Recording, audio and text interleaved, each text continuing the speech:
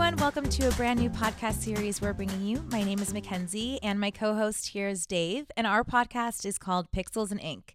Dave, why don't you introduce yourself and tell our listeners what we're all about and why the name Pixels and Ink? Yeah, absolutely, Mackenzie. Hey, it's nice to see you over there 2 feet away from me, and nice to see everyone virtually. Hopefully, we're going to get to know each other better over the next couple of episodes here. So yeah, Pixels and Ink, where did that name come from? We happen to sit here at Mindfire at the center of a bunch of changes that are happening out there in the world of marketing and sales, and specifically, as you all know, there is a increasingly coming together of the offline and online realm. So we thought that, the offline realm is well represented by the idea of ink, meaning that there's printed marketing and material that we can touch and feel. And the marriage with the online realm is represented nicely with pixels, the stuff that's more ephemeral, the things that you can't really touch, but we all know that it's all around us. So thus the name Pixels and Ink. And so, Mackenzie, what are we doing with this podcast?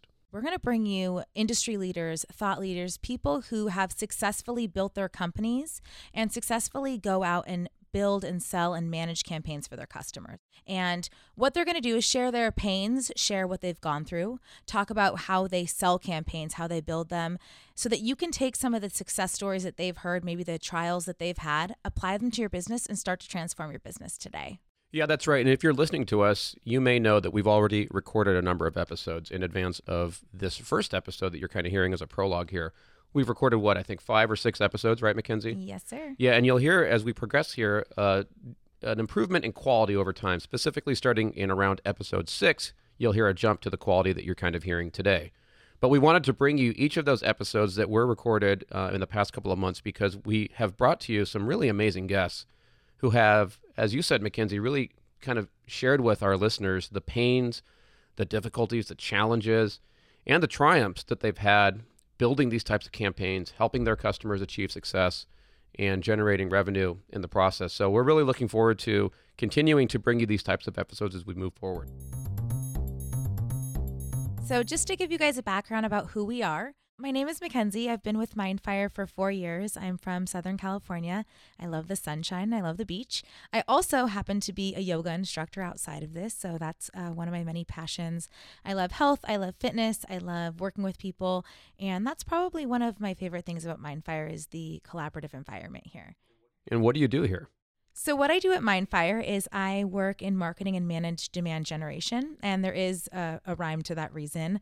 I actually started working in the sales department doing outbound sales development as well as inbound sales development.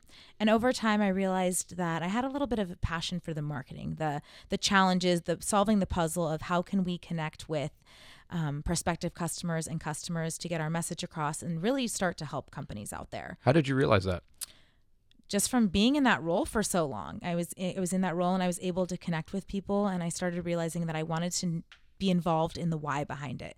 I wanted to start to have an impact on sales more than just me. To be completely honest, I wanted to feel a challenge, and I feel like marketing is just a really challenging puzzle, and every single day it's something new that I get to solve and some challenge that I get to address.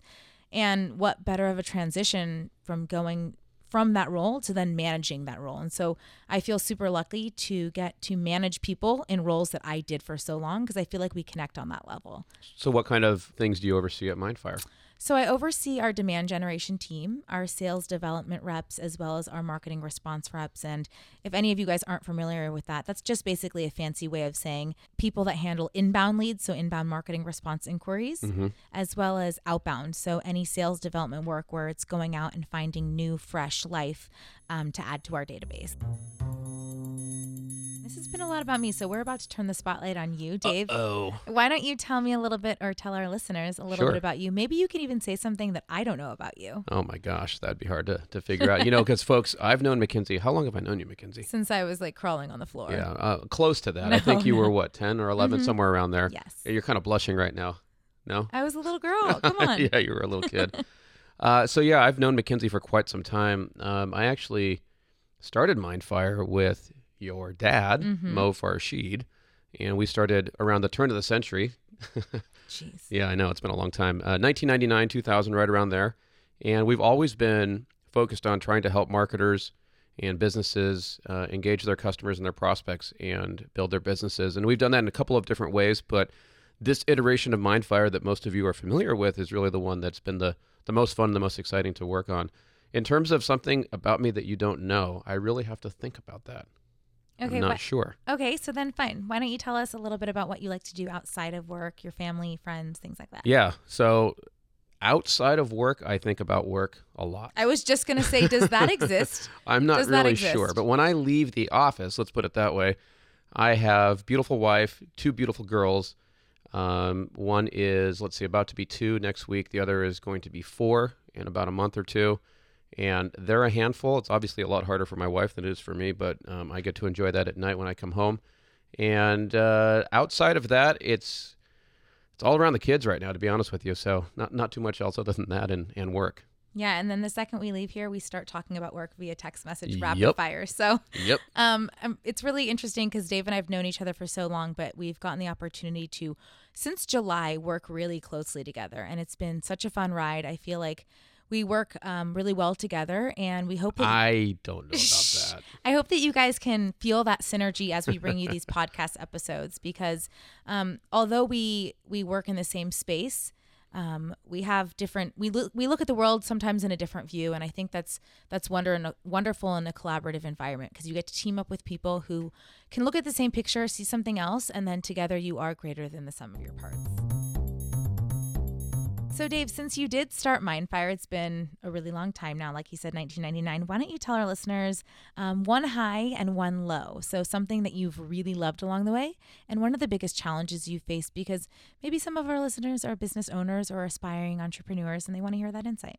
So I would say that there have been so many highs and a commensurate number of lows, but the first thing that comes to mind in terms of a high is when we were able to make the Inc. 500 list a number of years back. And I think many of you know the Inc. 500 ranking of companies by growth, published yearly. And it had been on my mind and been on the radar for a while as something that I aspired to. And I remember when we achieved that, it was a good feeling. So that's the first thing that comes to mind in terms of the highs. In terms of the lows, geez Louise, I don't know that anything immediately comes to mind. I've been there. There have been some difficult times in the history of the company that we've had to really push through, and I think we're kind of, I don't want to say in one of those right now because I don't want to give anybody the wrong impression. But as companies evolve and as companies change, there's always challenges and things that come up, and change is difficult for people to become comfortable with. And so I think anytime we've had to go through a change, kind of like the one we're going through right now, it's been challenging, but I find enjoyment in those times. So you know what, I'm gonna have to get back to you on the lowest of lows. I can't think of anything that I would say off the top of my head has been the low. Yeah, and I think just that idea of challenge, and I think that's why you and I work so well together, because we view challenges as an opportunity to skyrocket higher than we've ever been before. All right, guys. Well, we hope you've enjoyed kind of learning a little bit more about Mackenzie and about me, Dave. If you have any other questions, don't hesitate to ask. We may tell you, we may not. But we're always available, and it never hurts to ask. Absolutely. So reach out. Yep. Have a great day. Bye.